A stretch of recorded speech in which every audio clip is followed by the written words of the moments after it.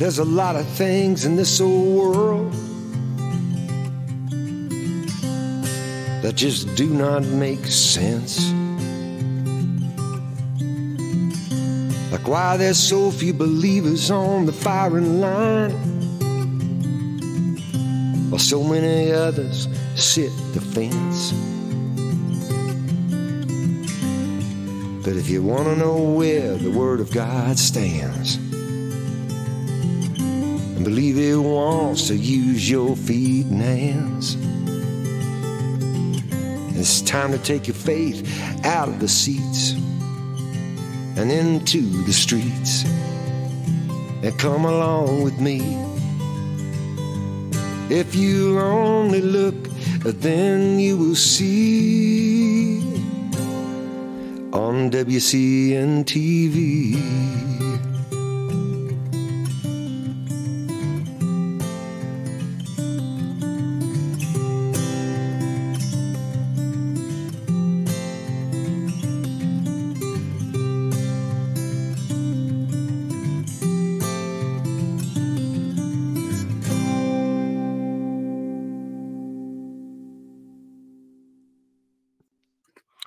Hi, everyone, and welcome to today's WCN TV program. It's Tuesday, December 27th, 2022. This is our last program for the year, so we're about to head into 23, and we will see what that will be. You know, we've had some great guests on the show over the last 12 months, including Mark Harrington, Shahram Hadian, Coach Dave, Brandon House, Doug Hagman, Mark Sutherland, John Dislin, Lieutenant Colonel Oliver North, Jamie Walden, Scott Shera, Jim Harden, Rusty Thomas, George Barna, Paul Walter, Bill Federer, and many more. And you can view all of our previous programs, including our very first one from November 6th of 2019 at our TV website, WCNTV.net, or on our Rumble page. Just go to rumble.com and search for WCN TV. I would encourage you to watch these programs and then share them with everyone you know. We have many more great guests coming up for you in the new year, and I'm excited about who we have next week. I'll let you know in a little bit. And they're going to be offering vital information and lively discussions for you, so I hope you'll continue to join us and invite others to watch with you. And you can be a part of the show too. When you join live, just go to WCNTV.net. Click on Join the Studio Audience, and then you can participate, ask questions of our guests, make comments, and be a part of the show. On today's WCN TV, we'll be discussing a topic of vital importance to parents and young people everywhere. It's the growing rise of teen substance abuse and mental illness. Our guest today is Richard Capriola. Richard has been a mental health and substance abuse counselor for over 2 decades. After a long history in education administration, he worked for over a decade at Menninger Clinic in Houston, where he treated teens and adults diagnosed with mental health and substance use disorders. He's also the author of a new book titled The Addicted Child, A Parent's Guide to Adolescent Substance Abuse. You know, for nearly 3 years now, mental illness in teens has risen steadily. Often turning to prescription drugs or street drugs, teens and young adults have been self-medicating to cope with challenges, obstacles, and feelings of hopelessness, all related to the COVID pandemic, and this continues today. Recent studies have shown that teen suicides or suicide attempts increased in young people, especially high school-age kids, by nearly 60% during the COVID lockdowns and restrictions. And even in the small-town area where I live, there have been multiple teen suicides or suicide attempts here just in the past year alone. And a stunning recent study by Harmony Health IT shows that 3/4 of Americans under age 25 have severe anxiety issues caused by the pandemic. 85% say they have no hope at all for the future. 57% take medication on a daily basis now just to cope. And 25% see a therapist at least once a week. So with that, let's bring our guest on the program. Richard Capriola, welcome to WCN TV. Thank you, Thanks Rob. for being with us. Thank you so much for inviting me to the program to talk about this important topic that you've done a very good job of summarizing the mental health aspects of what we're seeing. So I thank you for inviting me to the program to share some information that I hope your audience and parents and others will find useful. Well, like I said, that was a stunning research article that Yeah. I found. It came out only just about a month ago. 85% of, I guess they call them Gen Zers, say they have no hope at all for the future. Yeah. 85%.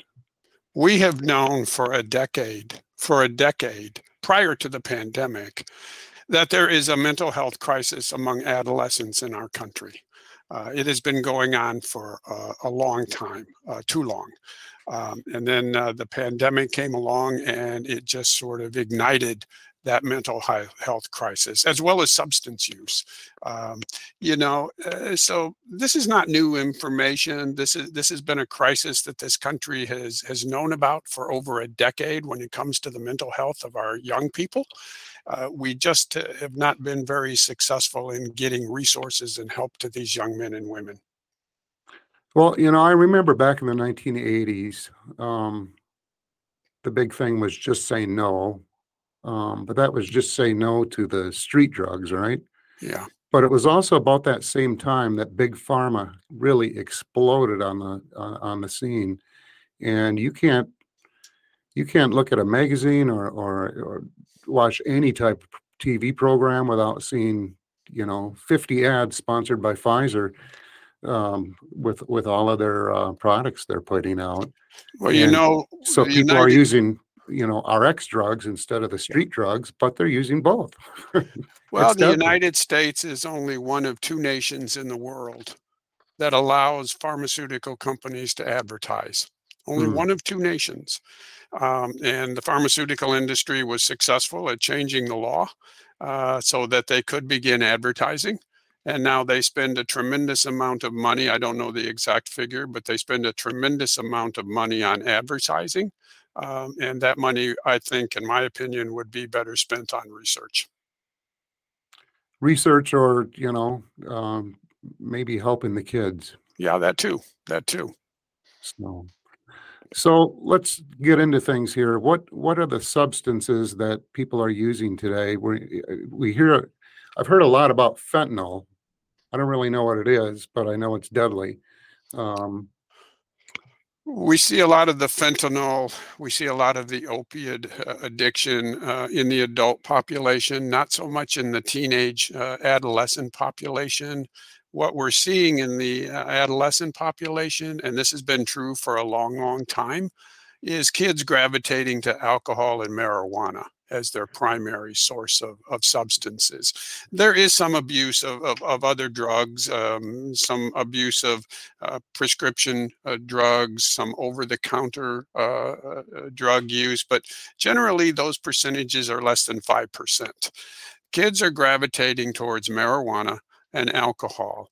Now, for 3 years prior to the pandemic, what we had been experiencing is an explosion, a dramatic increase in the number of teenagers who were vaping substances like marijuana and nicotine. And for 3 years prior to the pandemic, the percentages of high school students that were vaping either nicotine or marijuana or both was dramatically increasing. It really was of significant concern that these kids were vaping these substances. Then the pandemic came along and it significantly reduced substance use among teenagers across the board, dramatically dropped the percentages.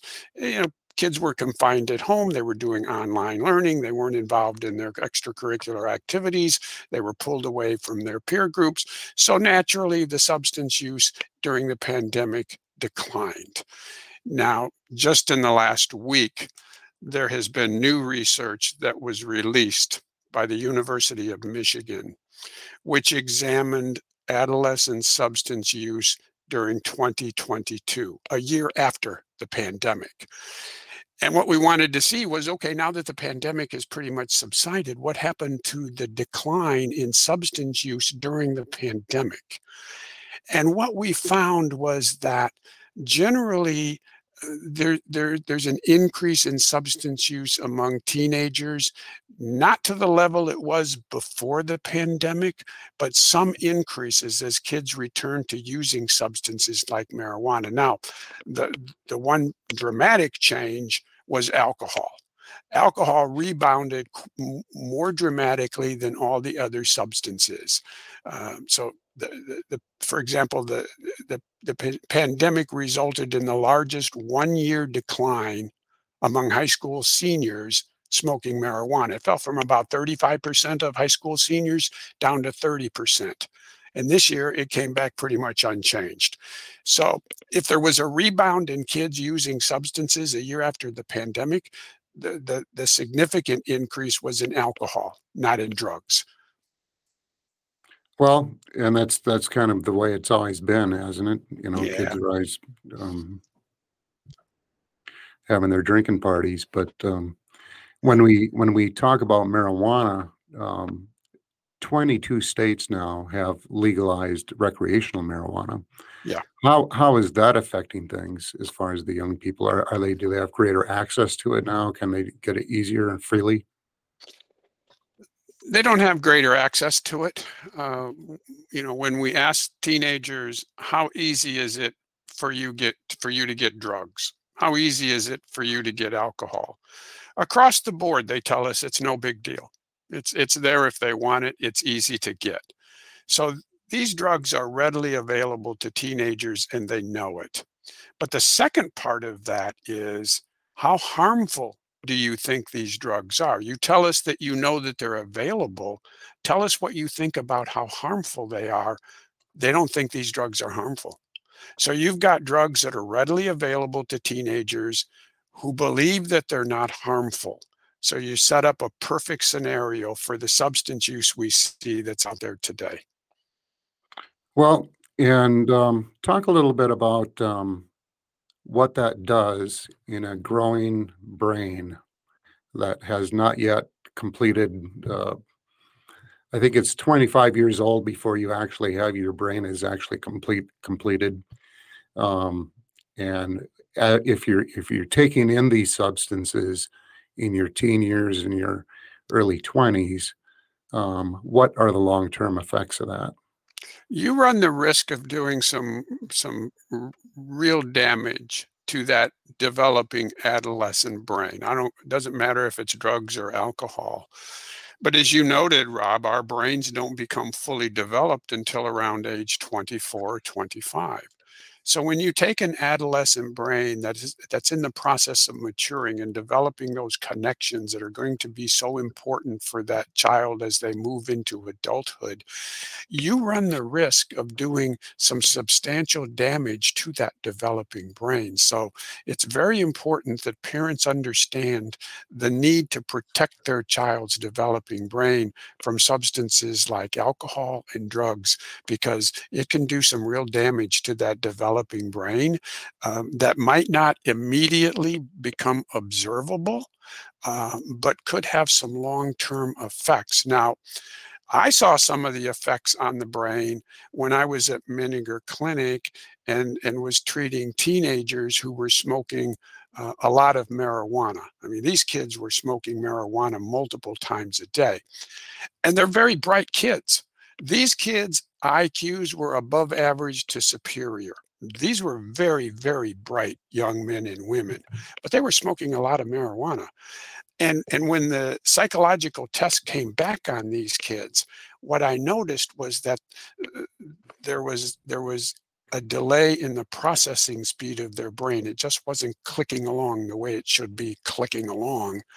Their short-term memory was impaired and their motivation was very low. So now these are symptoms that a parent might not readily see because they're not noticeable. We only uncover it because we did the psychological and the neuropsychological test to see what was going on in the brain.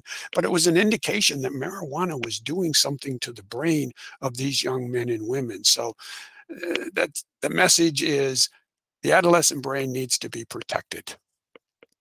Well, and I think there are more, even more serious long-term side effects from that.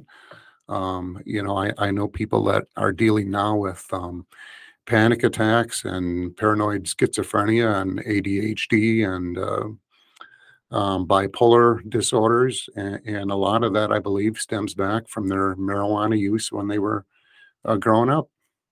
And it also may be that they have a predisposition to those disorders, like psychological, psychiatric disorders, some thought disorders, some paranoia, some emerging personality disorders.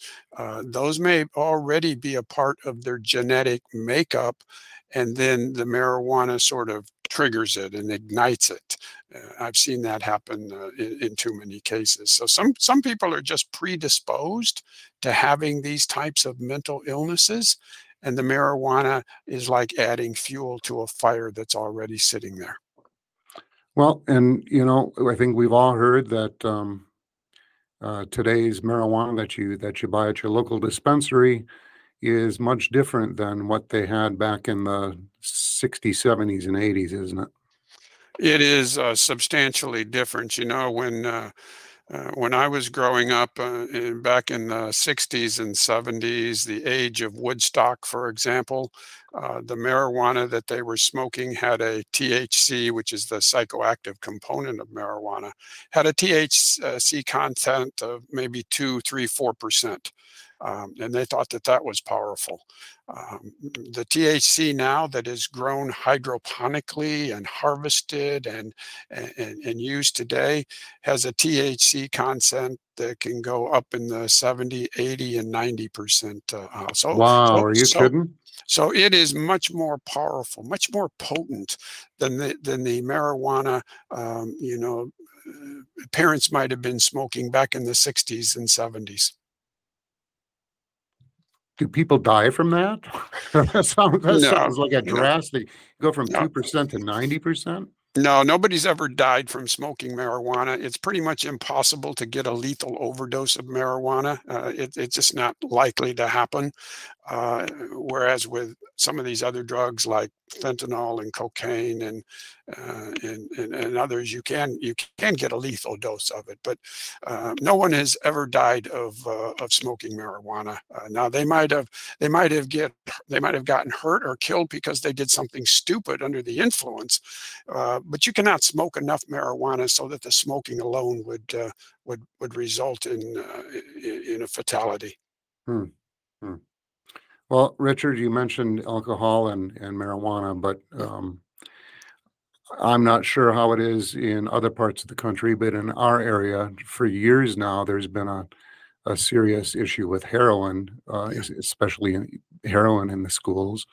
Fentanyl, that's something that I've only just heard about in the last couple of years, but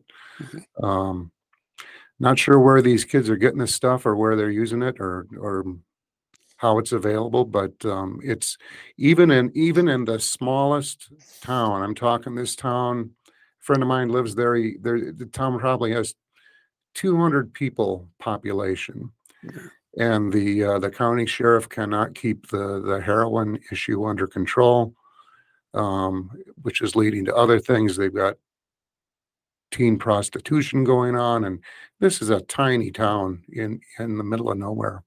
Yeah. So these drugs are readily available no matter where you live. I tell parents all the time, it doesn't matter where you live. It doesn't matter what church you go to. It doesn't matter what your level of income is. It doesn't matter what school you send your child to. Every child is vulnerable to getting captured by drugs. Every child is vulnerable. And parents need to be aware of that, not to become paranoid about it, not to become afraid of it, but just to become aware that every child is vulnerable to getting captured by alcohol or some form of drugs. So if that is the case and you suspect that your child may have an issue, what's the first thing that parents should be doing? The first thing they should do is have a conversation with their child. And by that, I mean, don't accuse the child, don't punish the child, don't threaten the child. Have a conversation with the child, come at it with an inquiring point of view. I'm seeing these behaviors. Can you help me understand why I'm seeing this? I'm concerned that you might be using marijuana or drinking alcohol. Can you help me understand why I might be concerned about that? Can you help me understand what's going on? Now, that's a conversation, quite frankly, that's going to go one of two ways. It's either going to blow up and the child's going to become argumentative and defensive, or you might actually learn some things that you didn't know about. But regardless of how that first conversation goes, if you're still concerned as a parent, you need to move to the next step. Which is to get the assessments done that I've recommended in my book. Certainly an alcohol and substance use assessment so that you know what's going on with your child's use of a substance. You need a psychological or a neuropsychological assessment to see if there's some underlying issues that your child might be confronting that they're using a substance to medicate. So you need a good comprehensive assessment so that as a parent, you have the information and the diagnoses and the treatment plan to move forward. Yeah, and that's not as difficult as it may seem. They have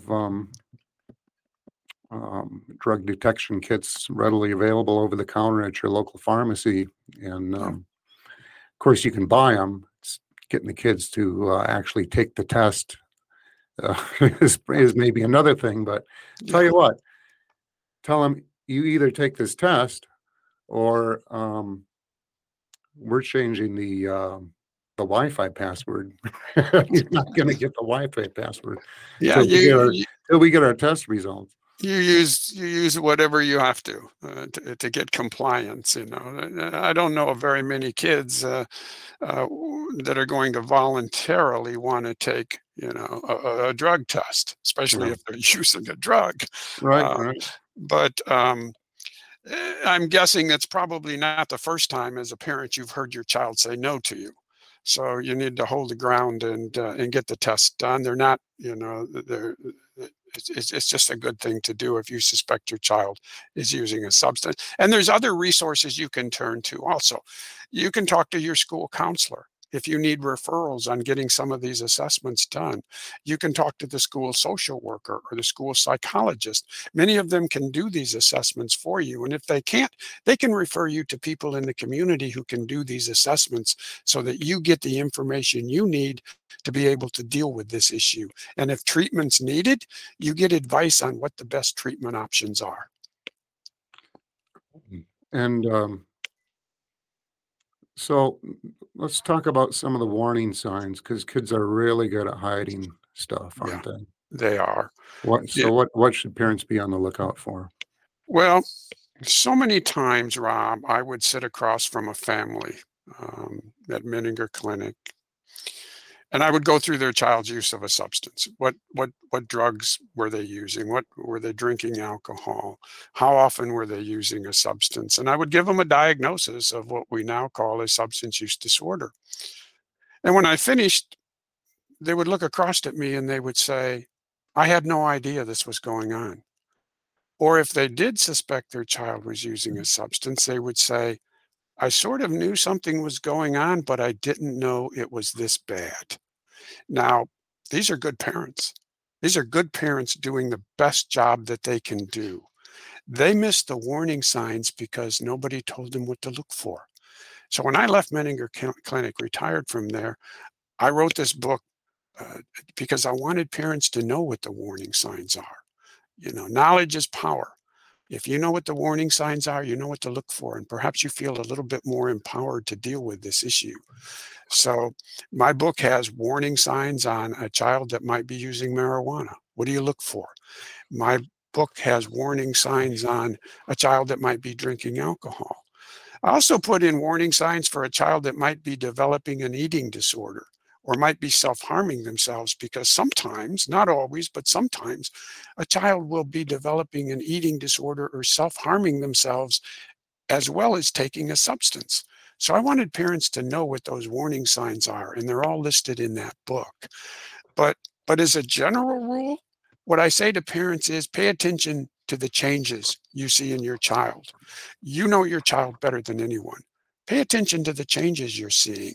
Don't assume that they're just normal adolescent acting out behaviors. They may very well be that, but they also might be an indicator that there's something else going on underneath the surface that you need to pay attention to. So some examples would be a child whose grades are declining, a child who used to enjoy participating in sports and extracurricular activities no longer shows an interest in those activities. A child who used to introduce you to their friends now becomes very secretive of who their friends are, becomes very secretive of where they've been and what they've been doing. Um, and then obviously, if you find any drug paraphernalia or any strange odors out of your child's room, these are all warning signs that you need to pick up on. So we're talking with Richard Capriola, and his book is Help for the Addicted Child. You can find it at helptheaddictedchild.com. Why don't you, Richard, if you would, take us through your website and kind of tell the folks what they'll find there. Yeah, the website is www.helptheaddictedchild.com. Helptheaddictedchild.com. When you get to the website, you'll be able to read a sample from the book, a sample chapter. You'll be able to read endorsements. You'll be able to read book reviews. There's a link that will take you to some blog articles. There's a blog article on mental health that has some tips for parents on just some very simple questions that you can ask your child to check in on their mental health every once in a while. There's also links that will take you directly to Amazon, where if you wish to buy the book, you can. It's available as a Kindle. It's also available as a paperback. There's information on a parent workbook that I put together to help parents because, so many times, Rob, we focus on the child and we forget that the parent is going through a crisis. The parent is going through a crisis as well, and the parent needs help. So I wanted to put this brief workbook together that would help the parents because they're going through a struggle as well, and they need a support system and they need help as well. So I put together this brief workbook that's also available through Amazon. So there's a link that will take you to Amazon where you can, if you wish to order the book, or if you want a copy of the parent workbook, either for yourself or maybe a family member or a friend, or just to keep on your bookshelf in case somebody in your church or somebody in your family or your friends is confronted with this issue, you can offer it as a resource and a blessing to them. Yeah, I got to say, nothing is tougher for a parent than watching your kids go through things like that. Yeah, it's And feeling, helpless to do anything. So, yeah, yes. so this is a great resource. Oh, the book, I think you said, is only about 100 pages. Yeah, I kept it to around 100 pages because parents are busy. Excuse me, they don't have time to read volumes of information on this. So I kept the chapters short, but I packed it with as much information as I can so that in about 100 pages, parents will be able to learn the warning signs. They'll be able to learn about how drugs work in the brain. They'll be able to learn a little bit about these street drugs. Parents know about alcohol and marijuana. They may not be familiar with some of these other street drugs. So I put brief little chapters in the book that help parents be aware of the drugs that are out there on the street. And then there's resources in there. There's how to identify an effective, research-based treatment program. I packed all of that into about 100 pages. Okay. And this is primarily, I guess you would say, medically oriented information that the parents will get through the book. No, I kept it away from the medical jargon, the scientific jargon, because I wanted this to be a resource that parents could read and walk away and say, I've got this. I got this. I feel better about this now. I hope I don't have to confront this issue, but if I do, I feel better prepared to be able to deal with it. So no, there is not a lot of scientific jargon in this book. There is not a lot of research that you have to pile through to understand. This book was written as a book that as a parent, I wish I would have had, that I wish I could have sat down in 100 pages, gotten this kind of information. Anyone in our studio audience have any questions or comments you'd like to make at this point? Now is your chance. Just raise your hand there, and I'm watching the screen to see if anyone has a question. We got a quiet group out there. Betty, yes, thank you. I don't really have a question, but it's sad that society and our kids have turned so much to drugs, and I blame it kind of not only on churches, but parents being both have to work, and they're never home to watch their children like they should be. Does that make sense? Yeah, it makes perfect sense. The family structure is really broken down, and it is sad. Families don't have meals together. They don't spend time together. When they are together, they're playing on their phones or their pads or whatever they're poking. It's hard nowadays for kids to even have a conversation, let alone before you even bring in the topic of drugs. But we are, what's the word?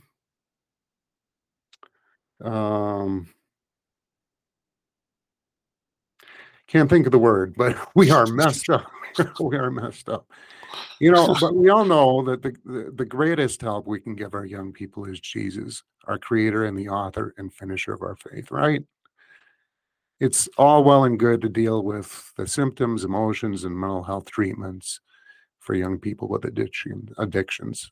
And we should, and foremost, introduce them to Jesus and then mentor and disciple them so that they can come to understand who he truly is, that he holds them in the palm of his hand, and how there's no one else in the world that loves or cares for them more. That's my 2 cents. I think we need to really help our young people understand that they can know and be known by their creator, and he has good work for them to do. And when they see that he has good work for them to do, they'll have a purpose, which will drive them away from this nonsense and hopefully drive them toward something productive. Anyway, that's my 2 cents worth. I think that was well said, Rob. So, kids need a purpose, and they need something substantial. They're not getting anything substantial in 99% of the churches out there. They see hypocrisy within their parents. They see a world in chaos with no hope. That study that I mentioned, I forget the percentage, but it was extremely high of young people that don't feel they're capable or able to join the workforce. So they have no purpose in life. Good grief. Introduce them to their creator. Mentor them, disciple them. Show them what their ministry is.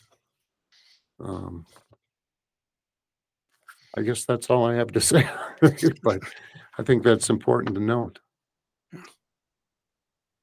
So, can I add something here? Yeah. Jump in, Harry. We have grandchildren that fit the category of you can't talk to them because they're not going to listen. A couple of them came from families that were church going, really good Christians. The mother, the father did not follow the church. They didn't lead the children. The mother did what she could, but we have two boys that are really pretty well messed up. They're starting to come back, but they're also over 30 now. Yeah.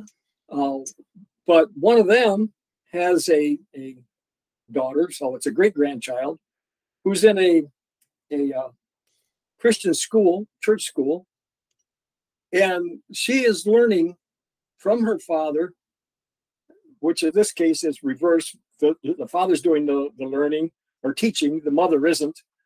But the great granddaughter second grade, I believe.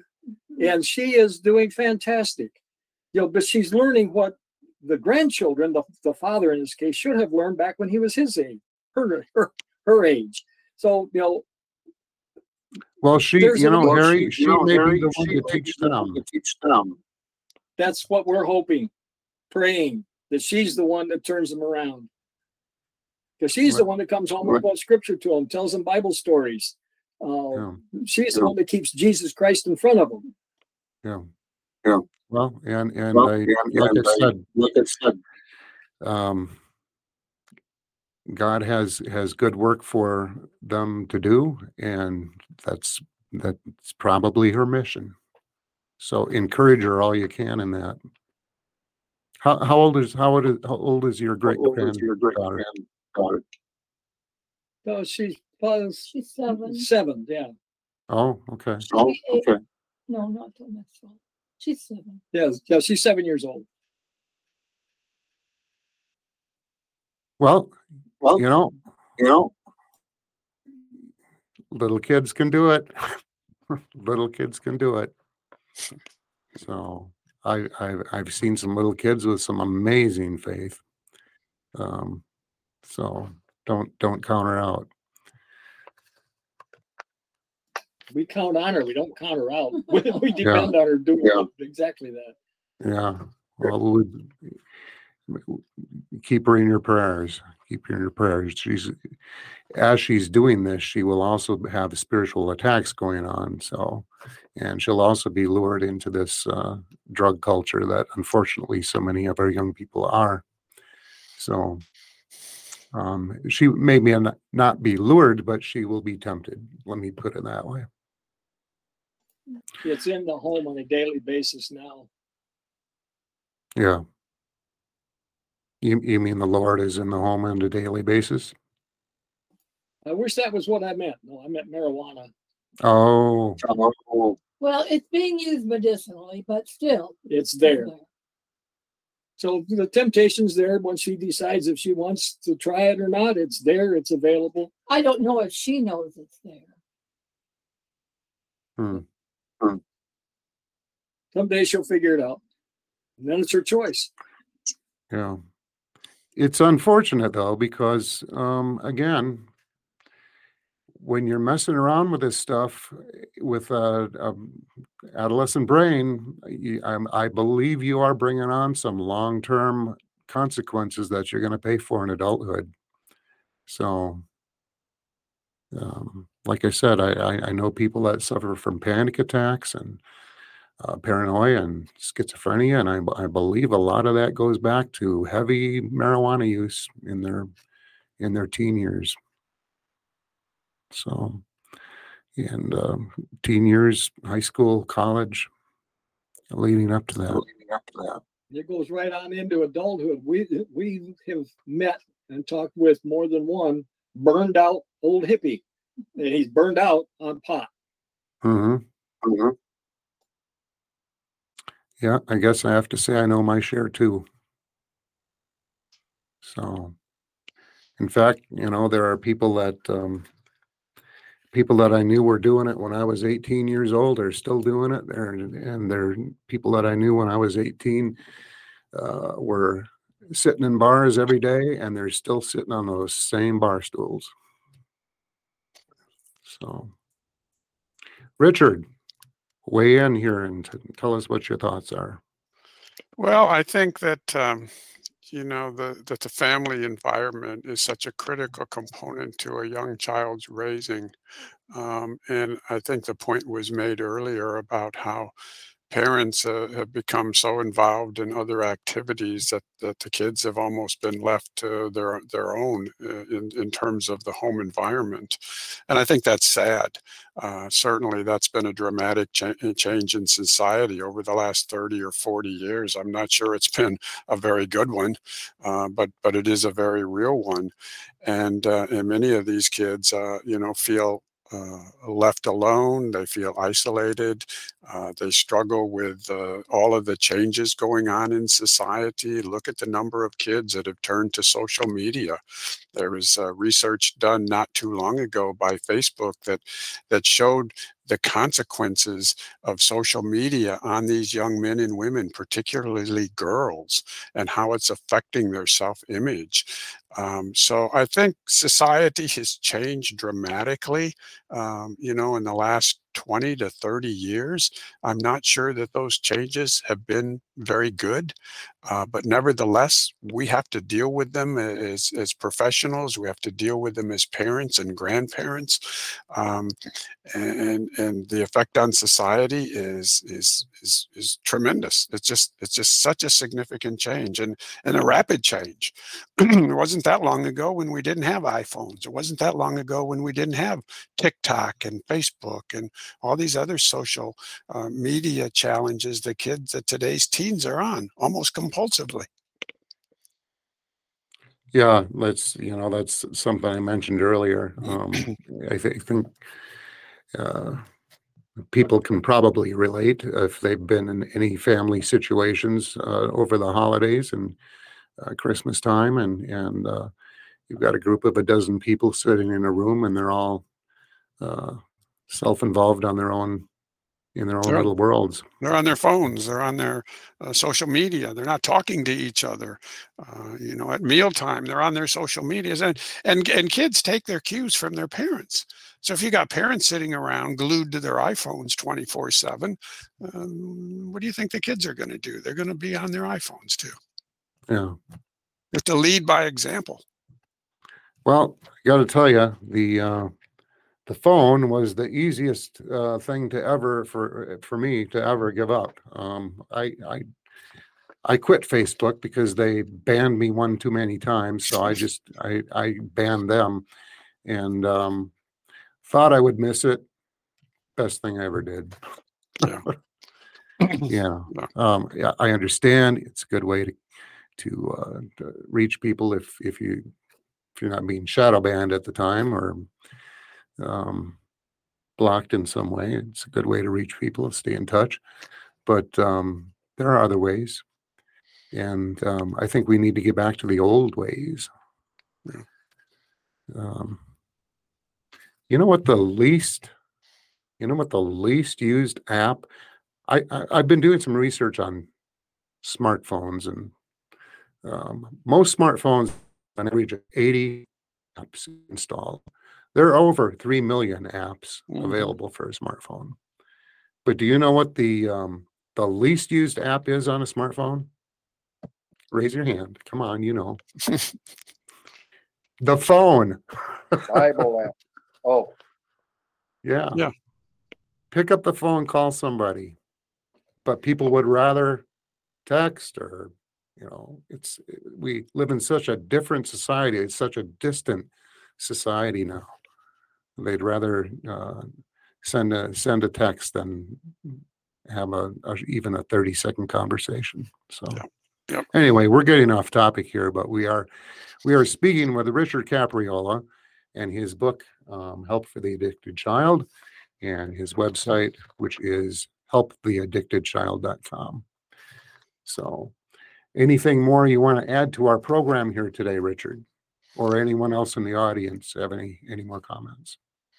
I would just say that this mental health substance abuse issue among our adolescent population is growing more and more serious as time goes on. It's affecting more and more families, more and more children.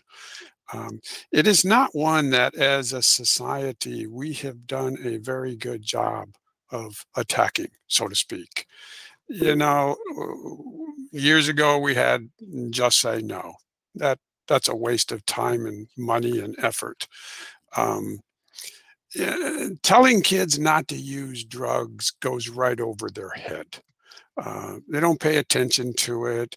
Telling them it's harmful for them, telling them it's illegal, telling them it's bad for them, they don't believe and they don't care about any of that. When I was working with teenagers at Menninger Clinic, it did me absolutely no good to tell these young men and women that these drugs are illegal. It did me no good to tell them that if they continue to use, their grades might drop. They might not graduate. They might not get into college. They might not get a job. They didn't care about any of that because they didn't believe it. So what Well, did I think they probably believed it. They probably just didn't care. yeah, a little I bit of think both. A little bit pretty of both. much They did. I think They didn't they believe it. understood it. They, You and a lot of them just didn't believe it would happen to them. This is something Mm, that happens to other kids. yeah. These kids were all high achieving, above average kids. They weren't concerned about their grades. They weren't concerned about graduating, and they didn't think drugs are harmful. But what did work with them? What captured their attention? What I found, what worked with them, what captured their attention was the neuroscience. When I talked to them about their brain, when I talked to them about their brain developing, when I showed them what marijuana does to a developing brain, and I showed them a picture of it, which is in my book, of where marijuana attaches itself to the brain, the light bulb that they were interested in, that they wanted to know about. So if there is a way to impact the young people of this country and move them away from substances, it's going to be through the neural science approach, teaching them at a very young age the importance of the brain. Started in elementary school. Teach them what the brain is, teach them what it does. Then as they move into middle school and high school, they've got that understanding of the brain from elementary school. Now you can introduce what drugs do to the brain. So take a neuroscience approach. That's what kids are interested in. They're curious anyway. So tap into that. Teach them about the brain. Teach them about the importance of the brain. And then as they get older, in middle school and high school, teach them about what these drugs are doing to that brain. Take that approach, might make a difference. But telling them just say no, bringing in a police officer every once in a while for an assembly that preaches to them about how it's illegal, they don't care about that. Well, it comes back to, I think, kids want to know the truth. They don't want to be lied to, and they want to know the truth. Yeah. So when they realize they've been deceived, they get angry, and then they're able to make changes. Yeah. But you have to show them that they've been deceived, and show them what the truth actually is. Harry has a question or a comment. I see. Come on in, Harry. You've mentioned marijuana and alcohol exclusively. Have you worked with other substance abuses? Where do they rank with the marijuana and the alcohol? From what I've seen, the people we know, it's a whole lot worse. That's what I was saying. I was talking about the heroin that has been a major problem in our area. Yeah, again, if we go back to the research and what kids are telling us in a nationwide research that's done every year, what we consistently see is the high percentage of drug use is confined to primarily alcohol and marijuana. Those are the two substances that kids gravitate to. Probably 33% of high school seniors are using a substance. Okay, that's 1 in 3. 30 some percent of high school students are using marijuana. 52% of high school students are drinking alcohol. These are very high percentages. You do not see these percentages in drugs like fentanyl and cocaine and some of these other drugs. Now, that's not to say that those drugs aren't out there, and it's not to say that kids don't have access or not using them, but those percentages of kids, high school kids that report using them, are generally much less than 5%. Nowhere near the percentage of kids who tell us that they're using marijuana, drinking alcohol, or using nicotine by vaping. These other drugs are out there. These kids know about it, but they're not gravitating to them, less than 5%. Does that change, Richard, if based on location? In other words, if it's a larger city, is there more of that type of thing? Or if it's a demographically more of a liberal city, are we seeing more varied drug use? You're going to see changes. You're going to see percentage changes from location to location, but you're not going to see significant changes. And that's why I go back to the issue that every child is vulnerable. It doesn't care. It doesn't matter where you live, urban, suburban, or rural area. It doesn't matter what the level of income is. Every child is susceptible to being captured by drugs. These drugs are out there. They're in every community. They're in every school, and they're just readily available, and kids know it. They know these drugs are available. They know where to get them if they want to, and they know how easy it is to get them, especially drugs like alcohol or marijuana, or if they want to vape nicotine or vape marijuana, they know how to get this stuff. Yeah, sad state of affairs. It is. So, but Richard has put together a book, 100 pages, easy for you all to get through, and there's a workbook for the parents. So Yeah. you can check that out at helptheaddictedchild.com.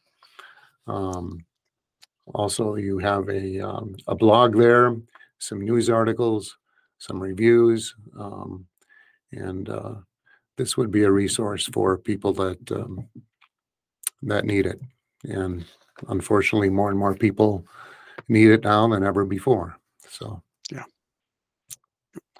Closing thoughts, Richard. Well, first of all, thank you, Rob, for inviting me to the program to talk about this issue. It's an issue that I have dealt with for over 10 years, working with families and teenagers and even adults who have become addicted. I worked on an adult unit at Menninger as well as an adolescent unit. So I saw how these drugs impact the lives of both teenagers and adults, and I also saw how it affected families. And that's what led me to write this book. I want parents to not be paranoid, not be afraid of this issue. And so many parents just don't want to deal with it. They don't want to think about it. They hope it never happens.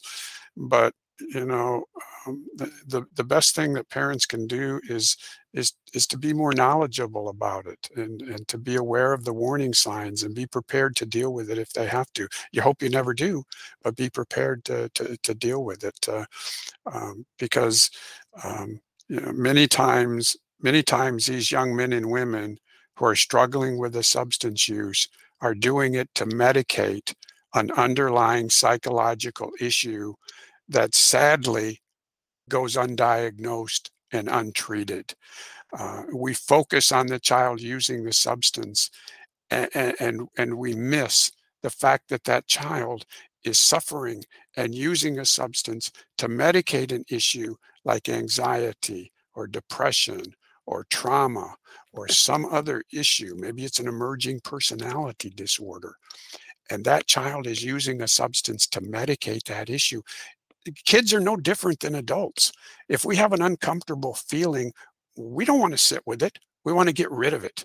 And kids are no different. So if they're suffering from anxiety or depression or trauma or any other psychological issue, they're going to find a way to deal with that issue. And unfortunately, many of these kids are struggling with these issues. They go unrecognized, undiagnosed, and untreated. And these kids are finding their own treatment in the form of a drug. Yeah, well, and I believe it all goes back to it's really a spiritual issue that they're treating with a drug. It's really a spiritual issue at the root of the deal, the spiritual aspect of things, and the rest will probably take care of itself fairly quickly.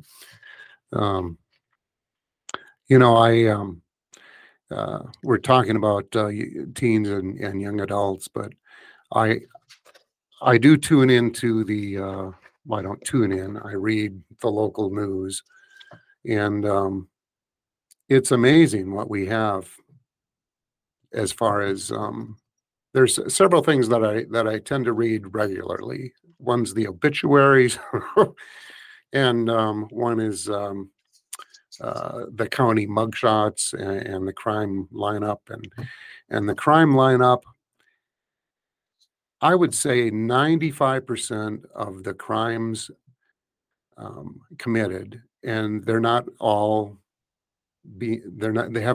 been arrested for drugs. Some are very serious, very violent, very dangerous crimes, but they're all hooked on the drugs. So the drugs do have an effect on the people, and in many ways. So they're all. It's amazing to see. Some of these people are on their 10th OWI. Their 10th.